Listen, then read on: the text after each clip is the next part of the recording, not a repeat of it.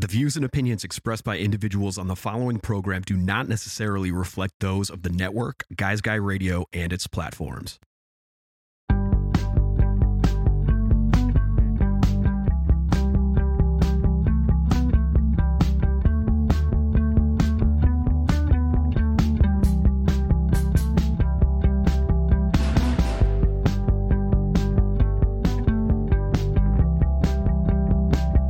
It's Guys Guy Radio. Here's your host, Robert Manny. Welcome to Guys Radio. This is your host, Robert Manny, welcoming you to the show where men and women can be at their best and everyone wins. Guys Radio. We're here to inform you, inspire you, empower you, get you to think and feel, and who knows, maybe even act by virtue of the journeys, stories, experiences, and insights from the guests I bring you each and every week to the show. We've got a great show for you today. My special guest, his name is Bill Humbert. He's also known as the Recruiter Guy. He's got 2 books on job hunting, basically, and how to manage your career. One is called, the new one, Expect Success, the Science of the Over 50 Career Search. So for all the folks over 50, who sometimes are challenged when it comes to finding themselves without a position and trying to get back into the workforce when it's so competitive out there. So we're going to talk about that and some of the methodologies for getting yourself relocated, if you will, in a new position. And he's also got another book called Employee 5.0, Secrets of a Successful Job Search in a New World Order.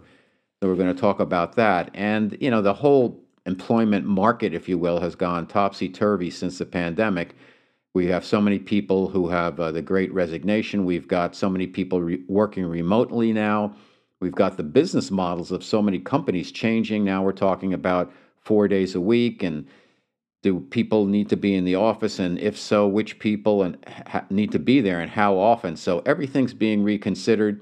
And Bill's got a lot of great advice. He's been at this for like 40 years, and he's just got so many truths, if you will, from how to deal with the people aspect of job hunting and also how to network and leverage your skill set so it can transcend specific industries and also help you stay connected and stay in the flow and in the mix as you get into your 50s and beyond. So I think you're really going to enjoy our interview.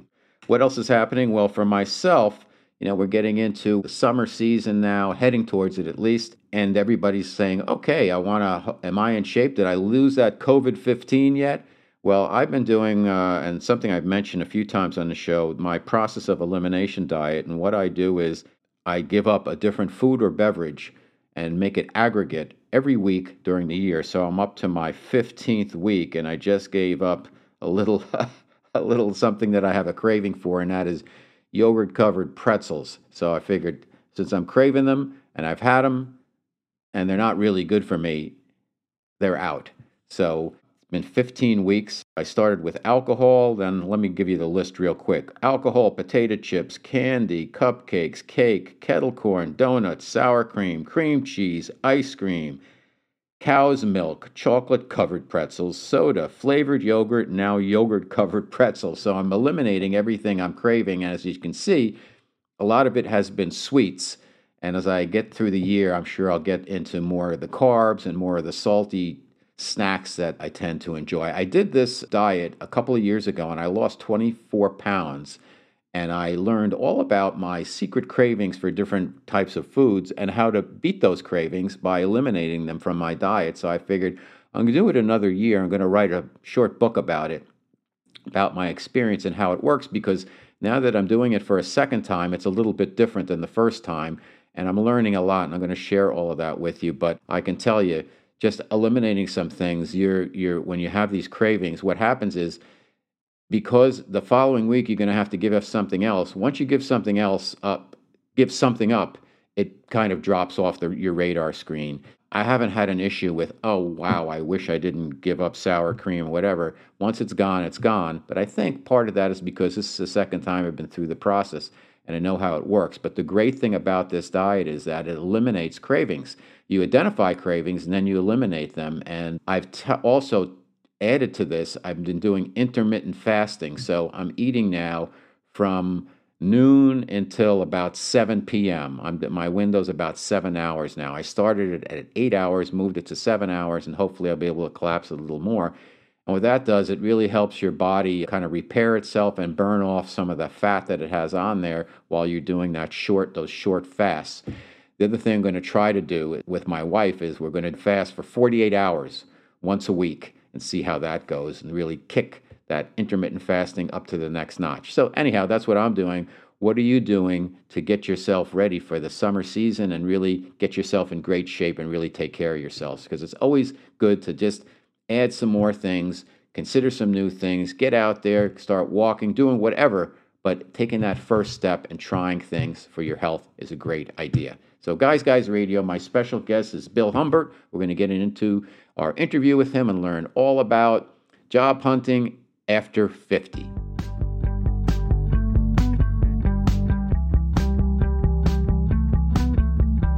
It's Guys Guy Radio. Okay, Guys Radio, and today we're going to talk about a very important subject to a lot of folks out there because things have been really topsy-turvy in the workforce for the last couple of years and beyond that, and particularly for folks over 50 with so many things going on. Then we have pandemic and remote jobs and the great resignation and all kinds of stuff. If you want to get out there and work, sometimes it's not as easy as you may think because although there's a lot of jobs available, it's competitive for those who want to work. There's a lot of competition. So I've got a very special guest, Bill Humbert. He calls himself the recruiter guy. And he's been involved in corporate recruiting from the inside and outside of major hiring companies for the past 40 years. He's a sought-after speaker, successful author. We're going to talk about two of his books, Employee 5.0 and Expect Success, which helps folks over 50 get jobs. He's got a 12-step system for finding the right job. He's read over 400,000 resumes. God bless him. And also interviewed over 13,000 candidates. God bless him again. And he's worked for 3,000 hiring managers. Once again, God bless him for that. So his book, Employee 5.0, brings us the secrets of the successful job search in the new world order. And the new book, Expect Success, delves into the science of the over 50 job search. First time on Guys Radio. Welcome, Bill Humbert. How you doing, Bill? Robert, I'm doing well. Thank you. Your new book is called Expect Success, the science of the over 50 career search. So just out of curiosity, what makes it a science versus an art, or is it both in terms of people over 50 looking and finding new positions? You know, I titled it the science because there's 4 different sciences that are involved. The first science is mathematics. And think about your job search. It's numbers, whether it's salary negotiation, whether it's a number of candidates that are applying, whether it's a number of companies that you're looking at. So mathematics are involved, and then they're also involved in the artificial intelligence with computer science. So that's 2 on the mathematics side, computer science and mathematics. And then on the other side, you have psychology, the science of psychology, and that's how you feel and how the manager feels during the interview. And then you have the sociology, and that science is the cultural fit. So there's 4 different sciences, and most people don't even consider one. Amazing. So I guess the obvious question is, what are the biggest obstacles the over 50 crowd has when job hunting? You know, probably, at least in my experience, is their fear that they're not going to be able to find another position that will be equal to or better than the one they're in right now or the one they just left. How important is a resume, and what do you need to communicate on a resume? Because obviously if you worked, nowadays people work in jobs, sometimes 5 years or so, and then they're on the move. And you can have a lot of information, and there's not a lot of time that hiring managers have to read your resume. So how do you manage that space on the piece of paper to manage your resume when you're over 50? This is very important. Obviously, I spend an average of 6 seconds on a person's resume when I'm looking at resumes. And I was timed in 1993 where I got that number. And Andrea decided to time me as I went through a stack of about 150 paper resumes. And so that was 93. I like to think I've improved since then, but she found that I spent as little as 2 seconds on a resume, and those went into definitely interested or definitely not interested stack. And I spent as much as 12 whole seconds on a resume, and those mostly went into the definitely not interested and the painful, I'll take another look stack. And I averaged 6 seconds of resume. What's important? The most important thing is, what accomplishments have you made? Have you just floated in the currents of your company, or have you been out there making accomplishments within that company? So the first thing I believe after your contact information up in the center of the resume is to write summary and then have 4 or 5 sentences that have some metrics that demonstrate accomplishments that you've made. And then down in the body, you can show where that happened. Mm-hmm. No, that makes perfect sense. You talk about something, you have a 12-step program for success. One of the things is the Here I Am, which is kind of an elevator pitch. So I guess when you go into an interview, many times, even though the person has looked at your resume and maybe made some phone calls, whatever, they say, so what's going on? Tell me about yourself. How you doing? What do you say? Well, so the way you structure that is, plan on about 2 minutes. And the structure is probably about 1:15 to 1:25, talking about what you've done, and then mention 1 or 2 accomplishments. And that's really important because when you talk about your accomplishments, you get excited about them, and that comes to the surface, and managers see that. And then the reason why I'm leaving could be I topped out with my job, could be I was laid off because of COVID, whatever the problem was. What I would like to do next, and that's just a very quick 10 seconds on what you would like to do next. And most importantly, at the end of that, if you're networking, you ask, who do you feel I should speak with next?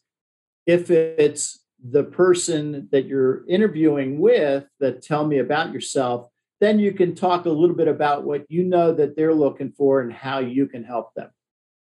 What are some of the biggest mistakes that candidates make on a routine basis that are easily addressable? Robert, the main one is posting a resume online and praying that the right person's looking at it. Because they're not. Today's world, the applicant tracking system is who is looking at your resume. Are you aware that if you have a Harvard MBA, you could be dinged because you do not have high school diploma on your resume? How does that work? What Harvard MBA is going to do that, right? But if the job description says high school diploma required for whatever mysterious reason, that's how the applicant tracking system is measuring you, how you're matching the keywords in the job description. Well, how does the candidate manage the ATS, this algorithm, this AI algorithm that everybody goes into, and a lot of people don't come out of with any leads? Most don't. So you need a score of probably about 85% match in, I call it the artificial intelligence, in order to get a phone call from HR. And that means that the AI is not very smart because it doesn't accept past tense of a word that's used in the job description. And so you get dinged if you said fastened and they're looking for fastened. It's dumb. So in that case, should you never use past tense, even if it's a previous position? You should use past tense. What you should the ATS. And the way to avoid the ATS is network your way in. I want to clear up the fact that a lot of folks who are looking for a position, they don't realize that the bottom line is the recruiter is being paid by the hiring company. So you have to be very careful how you manage your relationship with the recruiter. You don't want to be, you don't want to be negative at all, because everything's going to get back in the part of the screening process. The recruiter's job is recruiters being paid by the hiring company. Could you just elaborate on that on a little bit? Because I think a lot of times people contact recruiters and they think, oh, here's what I'm trying to do, help me find a job. But the recruiter has assignments from hiring companies, and that's how you work with a recruiter. That's correct. So as a recruiter, I work with the company. That's my client. They're the ones paying me. I've had candidates say to me in the past, and they've probably said it about me too, but they've given the name of a recruiter I know and said, well, they really didn't help me. Well, that's not their job. Their job is not to help you. Their job is to help the person paying them, and that's the company. So that's number one. Number two, there's two different recruiters you're talking about. One is the professional recruiter, and that's me. The other is the HR recruiter. And the HR recruiter, unfortunately, in most cases, is not a sales professional. And so they don't understand the sales process. And so my disrupt HR speech is delete recruiting from HR. And that's really a popular topic, except the HR people don't like it too much. I wonder why. Yeah. But think about it. You're right. The recruiter is going to be taking down your information, and good or bad. And so if you're being negative, that's going to be a big ding against you, because I'm not going to introduce you if you're being negative. And I've had those moments where people were negative for all the wrong reasons to begin with, or they brought up, I hated my manager, blah, blah, blah. Well, is that the manager problem, or were you the problem? And so you never bring up anything that's negative during an interview. It's not smart. Okay, Bill Humbert is my special guest, the Recruiter Guy, recruiterguy.com. He's got a series of books, Employee 5.0, Secrets of a Successful Job Search in the New World Order, and Expect Success, the Science of the Over 50 Career Search. You mentioned networking, which is a real buzzword, and it seems like, the way to find a job is really through networking, not necessarily through folks like a Recruiter Guy or the hiring companies. So you have to really talk to a lot of people, and you set up a system where you make lists of people that you've worked with, people that you know, and then you have two types of meetings with them, kind of asking for their advice and then asking to get pointed to other folks. Talk to us about how to get started in that process. Robert, I've had a lot of people that I've coached say, I don't know how to network. And my response to them is, oh, you're being silly. And they're looking at me like, what? And I say, when you were 3 years old and your brother or sister walked past you with an ice cream cone, didn't you say, where'd you get that? That's networking. You've been networking your entire life. You go to college and you say, who's the best professor that teaches the class? Or who's the easiest professor that teaches that class? That's networking. We've been networking all our lives. The problem is all of a sudden at 21 or 22 or 23, somebody says, well, you need to network to a job. And they're going, I don't know how. We've been networking our entire life.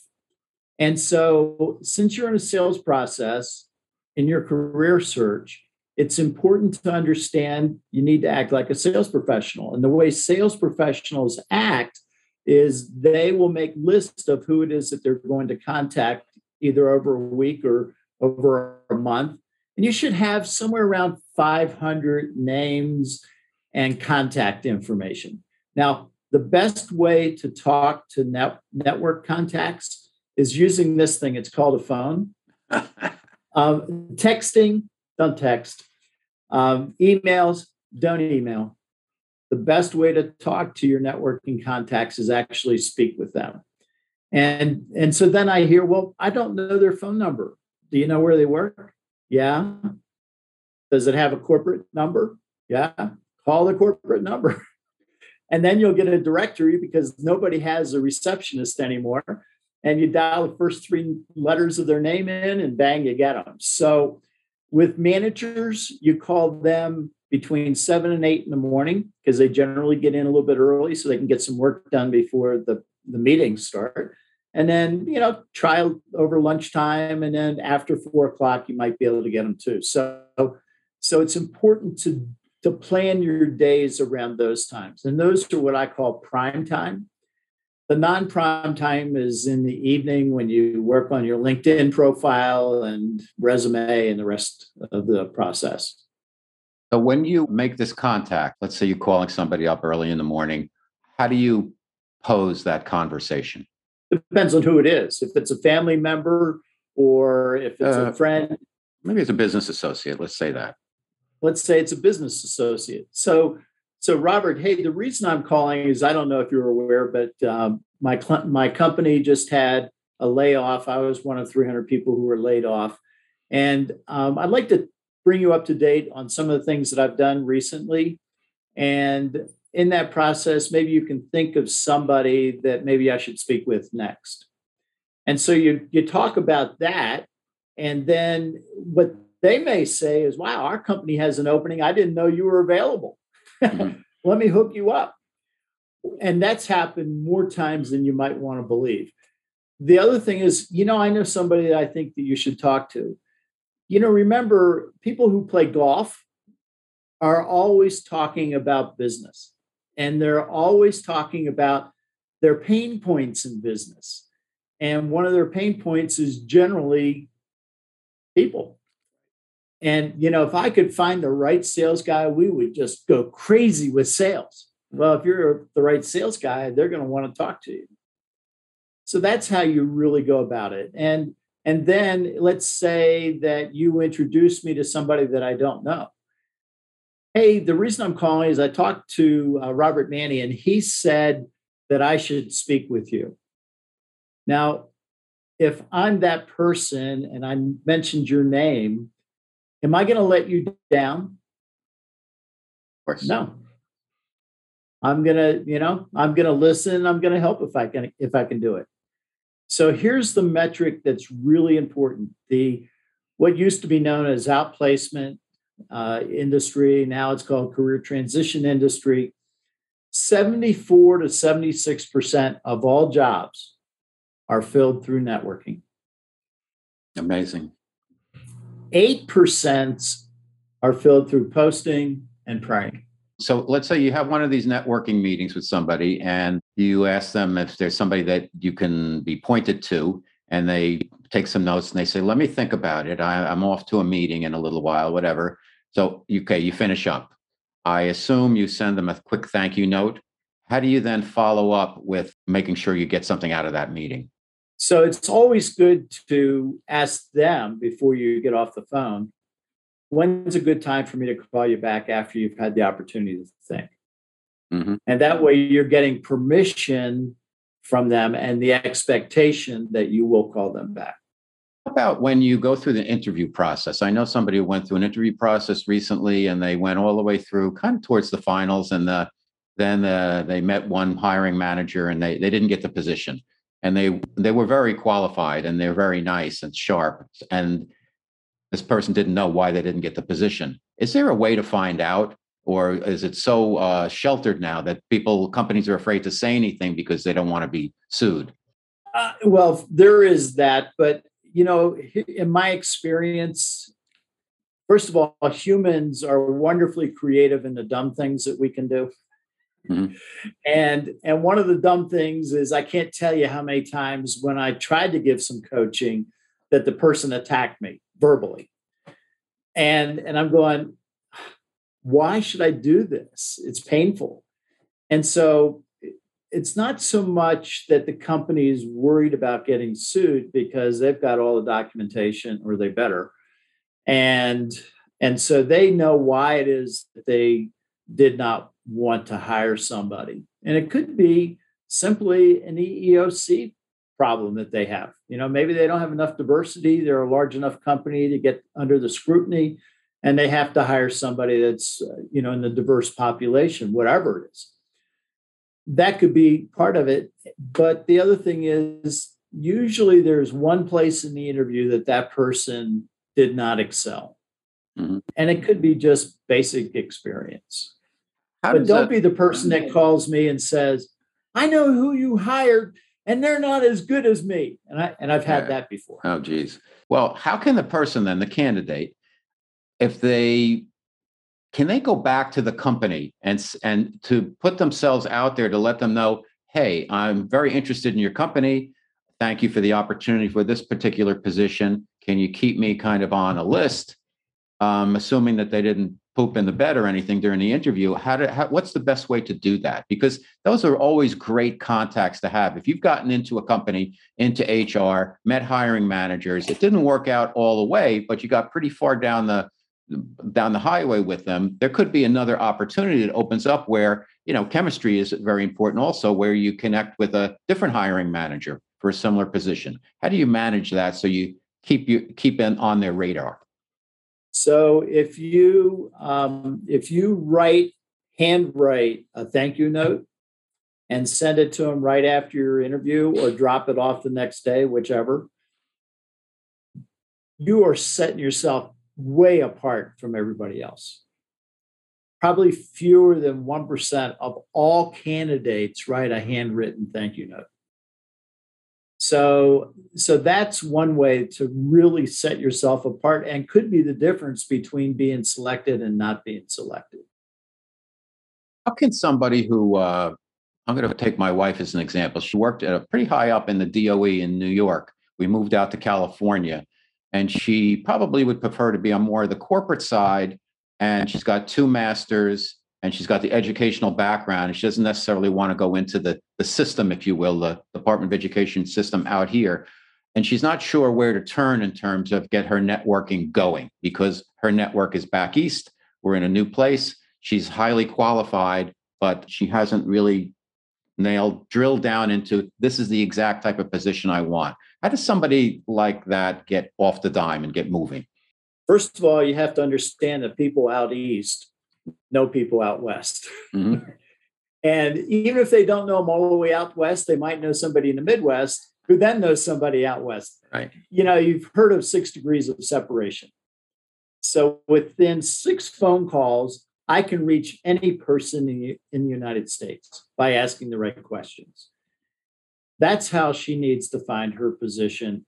And, somebody back east who knew about her qualifications and what she could offer a company would be a great reference and a great introduction to a company in California. Mm-hmm. Let me give you a different situation. Somebody like myself, I left advertising close to a decade ago. I've been building my own business. I've got a radio show that's in 101 countries. I've got my YouTube. I got my podcast. I'm on KCAA. I'm a published author.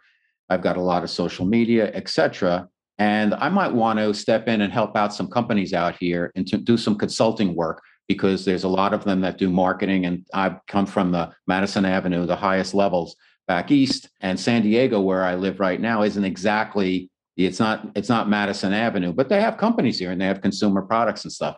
What's the best way to put myself, if I so chose? And I use myself just as an example because there's a lot of people like me who've been out for a little while building something else, but say, hey, maybe I should keep my hand in this because it's money and I can help out. What's the best way for me to put myself out there? If I see a company out here and say, I can help them, what's the best way to get in touch? Just pick up the phone? Well, that's one way, or find somebody that who knows somebody in there and network your way in. Mm-hmm. So there's, it's networking is something that you can do anytime, any place, and that's going to be the stronger relationship to get you in. However, I do cold calls when I'm looking for my next recruiting consulting, and I just look to see who's got a lot of openings or maybe a really niche. So today I signed a contract with the company, the Park City Culinary Institute, and you go, what do you know about culinary? And I said, well, I eat food, I know how to go find people. You show me what you're looking for and I'll go find them for you. So it's important to understand that you've got skills that can be used across industries. And then it's your job to make sure they understand what those skills are and what it is that you could offer them. So do some background investigation on them and find out where you feel they need some needs and or have some needs. I had another conversation with Park City Municipal today, and I suggested to them, I said, you need to change recruiting for the city. And she said, why? And I said, because the wrong people were doing the recruiting. The managers should be doing that. And she goes, what? And I said, well, remember last March, the University of Utah athletic director announced that he was firing the basketball coach. 11 days later, he announced who the new coach was. He had his list. He knew who he was going to go after. And that's what the managers should do too. Shouldn't wait on HR. They should go out there and find them themselves. That's a great tip, because so many times you get blindsided and people leave. Good people leave because, if they see you're not going anywhere, if you're not going up or you're not going out, they want to make their way. So it's understandable. Great tip, Bill. Going remote. There's so many jobs now that are remote, even though there is a push now to get people back in the offices. I think the remote, not every job needs to have people in the office every day. Let's face it. Going remote is the future, whether it's in education, whether it's in working, just how we live. You can do anything from anywhere now for the most part. What's your perspective on getting a job as a candidate, getting a remote job? What skills to leverage for remote versus in person? And how do you manage that process from both sides of the table? So let's take the candidate side first. There's a major problem, and that is that most managers have never been taught how to manage. And if they haven't been taught how to manage, they are very uncomfortable with remote workers because they don't know how to track their activity, right? And so here's a way for those managers to start tracking activity. Work with the person in their team or the people in their team and create the 3-month, 6-month, 9-month, and 12-month goals for that year. Make 3 goals for each quarter.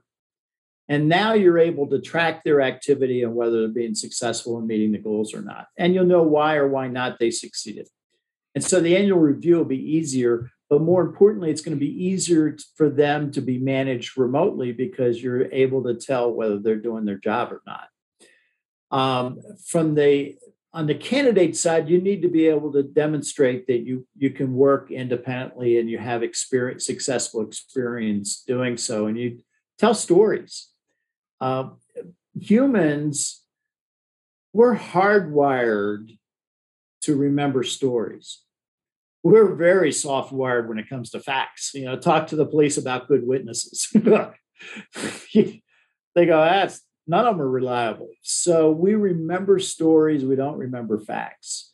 And when you tell the story, Robert, I can't tell you how many times the manager said, I don't remember their name, but they're the ones that told the story about, and the other manager went, oh yeah, that's Robert. So tell stories that demonstrate that success. One issue that's always a tricky one, no matter where you are in the job search process, is discussing money, because it's a very uncomfortable question that candidates are always asked. And it's when you're dealing with HR, it's impossible. So a couple of tips I picked up on was I asked if there's a range, somewhere at mid-range in terms of what this position pays. And another one was asking about perks. What's besides the salary, what does this position offer? And then also opportunities for getting ahead and all of that. But those are, they always come back if they want to be, a pain in the neck, which usually is the case. It's like they want a number. And it's very unsettling to a candidate because, you could be a great candidate and you don't want to say that, you don't want to undersell yourself. You don't want to put yourself out of the running. And it's really, it's not, I don't think it's really a good barometer by asking that question, yet it's used all the time. And it just makes everybody uncomfortable because it becomes this little power play. How do you manage that if you're a candidate? Well, I read my books. I'm a recruiter guy. I'm the gatekeeper many times, and I'm the one who negotiates with between the company and the candidate.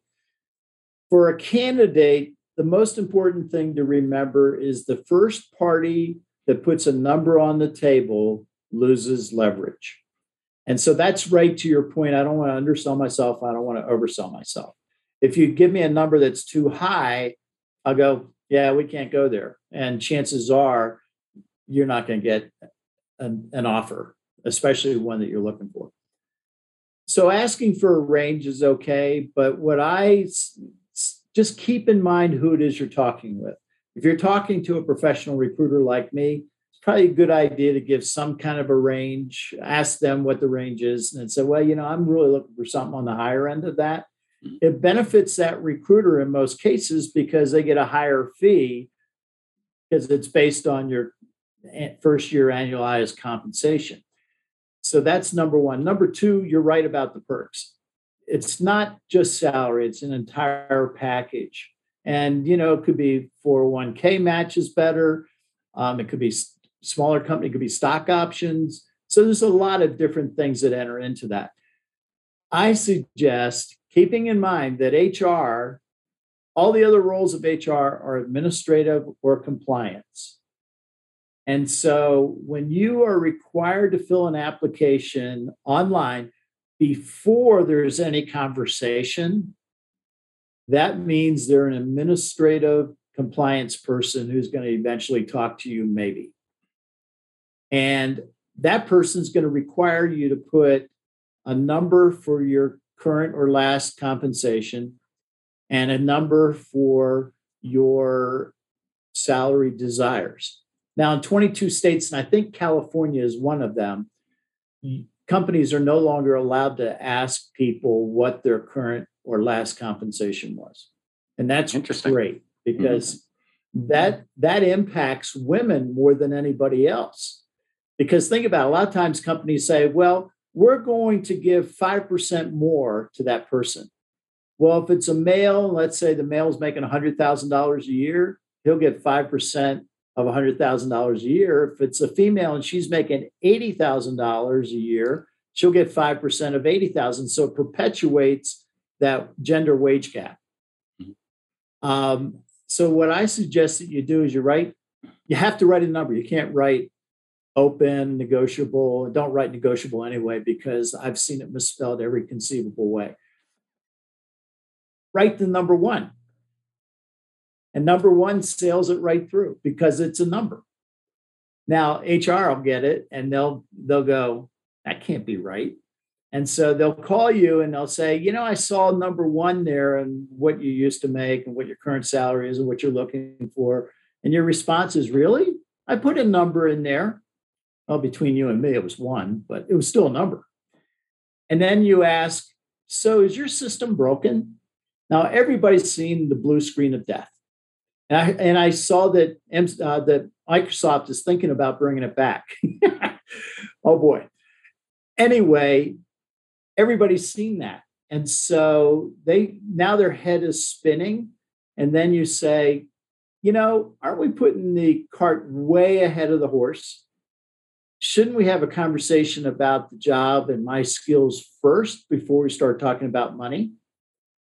And then what we can do at the end of that, if you like me and I like you, wouldn't you agree that we'll find some middle ground?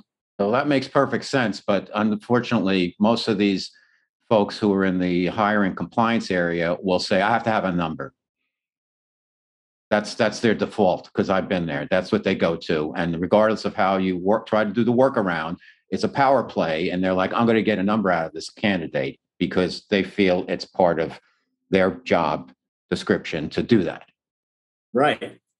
That means if you network your way in, you avoid all of that. I love it. I love it. As a recruiter, are you ever incentivized to get the lower salary out of the candidate? Not really. I've had companies kind of make that suggestion. And I'll go, that's really not a great idea. And they go, why? I said, well, I'm helping you land them this time, but six months from now, if they're being underpaid for their skills, some other recruiter is going to call them and say, I got a better job for you. And you'll get paid a lot more. Mm-hmm. And bye. So you spent 6 months training them and all of a sudden they're gone and you got to start all over again. So I think it's really short-sighted if a company does that. And I will not do that for them because that's that's bad. If you're coming into a company or approaching a company as a consultant, one, I guess every situation is different, but do companies like that because this way they don't have to do the whole benefit thing and all of that? And if so, you want to approach a company as a consultant. What are some of the things you can ask for versus I do this and you pay me that? Well, because that's a case with a lot of folks over 50. That's why I asked that. Sure. Well, my model is very different. I work with one company at a time and I charge them a flat monthly fee. So it's a very different model. It enables me to consult with them as well as recruit for them. And in that process, I learn where their holes are in recruiting. That also gives me, usually it's not HR that brings me into a company, it's an executive. And the executive is the one that's going to make the decisions, right or wrong, about what they'll accept or what they won't accept. So my model is very different, and it enables me to be a strategic advisor as opposed to just a recruiter. How much in that crucial area where the candidates ask, you have some questions about the company, how interested is the hiring manager actually in the response to that? And what's the best response? I mean, obviously, you should know enough about the company to ask a smart question, but you don't want to have a laundry list. How does a candidate manage that, particularly if you're over 50?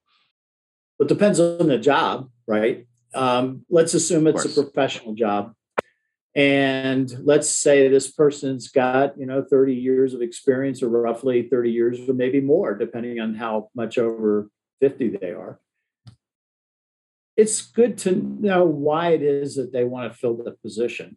Is it a replacement? Is it a new position? If it's a new position, why did they feel the need to create it? What are their expectations for it? Because job descriptions are terrible, just terrible. And, you tailor your resume to match the job description. It's terrible. So you've got a terrible, it just doesn't make sense. And that's the reason, again, you got a network. But in that process, you ask them, why is it that you're looking for somebody right now? What is it you're hoping to get? And, what keeps you up at night? How can I help you so you can get some sleep? Asking those questions really helps build confidence in the manager side of things and your skills. So it's all about the pain points and the spin selling, right? Like anything else. Yep. Okay. You have a 12-step program for prospective candidates. What else do you want our listeners to know about how to best approach re-entering or making a switch in the workforce, particularly for those over 50? There are people that need your help, your assistance, your skills, your experience. One of my clients was Transamerica Company, and everybody's seen the building in San Francisco, which, by the way, has no Transamerica employees in it anymore because they can rent it for more than they.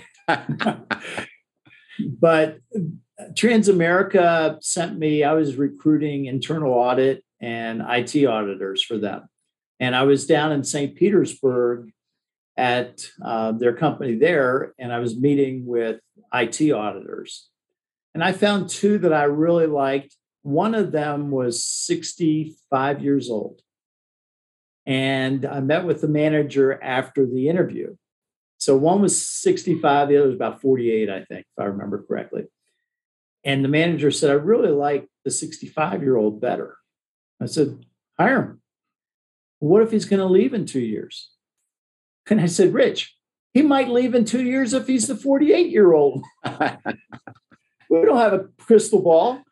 And so he ended up hiring the 65-year-old.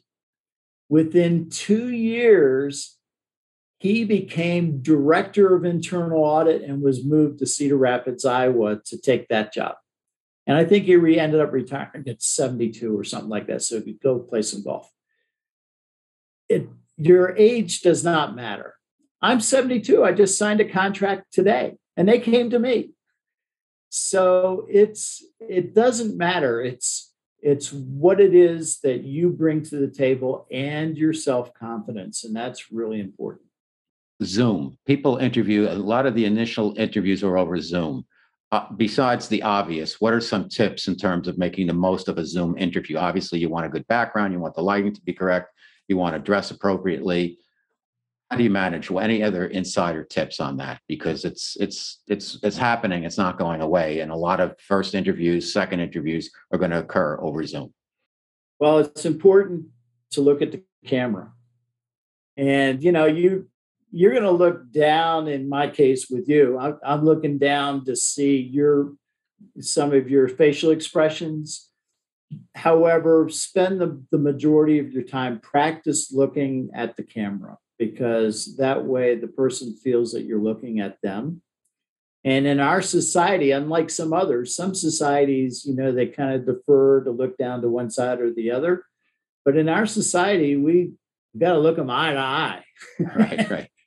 And so when you're in a Zoom conference call, it's important to spend as much time as you can looking at the camera. Best step to getting started? Is it that laundry list, that long networking list, or is it to take a step back and say, hey, what are my skills? What do I really want to do? Because I think so many times people go in on job search and they really don't know what they want. Well, that's true. What I suggest you do is that you get 2 sheets of legal paper. And at the top of one, write professional. At the top of the other, write personal. And then list everything that you do well professionally on one, personally on the other. It's something that nobody else is going to see. It's just going to be you. And, include skills and also include important experience. Then wash back through and put an asterisk next to the things that you do well that you enjoy doing. So for me, I can handle employee relations issues, but I don't want to do that. To me, it's yicky. I want to do the positive side of things. And so on my website, if you see the words employee and relations together anywhere, let me know, because I'm separating those puppies. Mm-hmm. So put an asterisk next to the things you do well and enjoy doing. And then the third step is to go back through and create a story that talks about what the situation was, what was your analysis, what was your action, what was the result, and what would you do as a result of what you learned. Fantastic. Now, what sometimes you could do, if you're having a great conversation and they say, well, you're telling me about all this good stuff that you've done, but give me a time when you failed. Well, if you're having a great conversation and they're laughing and you're laughing, then you talk about that failure and you go, you want to know what I learned from that? And they go, yeah, what? I learned never to do that again. You keep it light. You keep it light. And what that does is you're building a relationship, because just like you, they'll laugh. And now you're getting closer because you shared a vulnerability and you learned something from it. Great stuff. I love your work. I love what you're doing, Bill. Thank you so much for being on Guys Radio. We'll have to do it again. You're helping a lot of people, a lot of companies. Keep doing the good work. RecruiterGuy.com. Bill Humbert. There's never been a better time for men to be whoever they want to be. Yet it's never been less clear who men really are. Guys Guy Radio, starring author Robert Manni, is on KCAA every Wednesday at 8 p.m. Whether it's relationships, sex, wellness, or spirituality, join Robert as he interviews the experts about how men and women can be at their best. Guys Guy Radio. Better men, better world.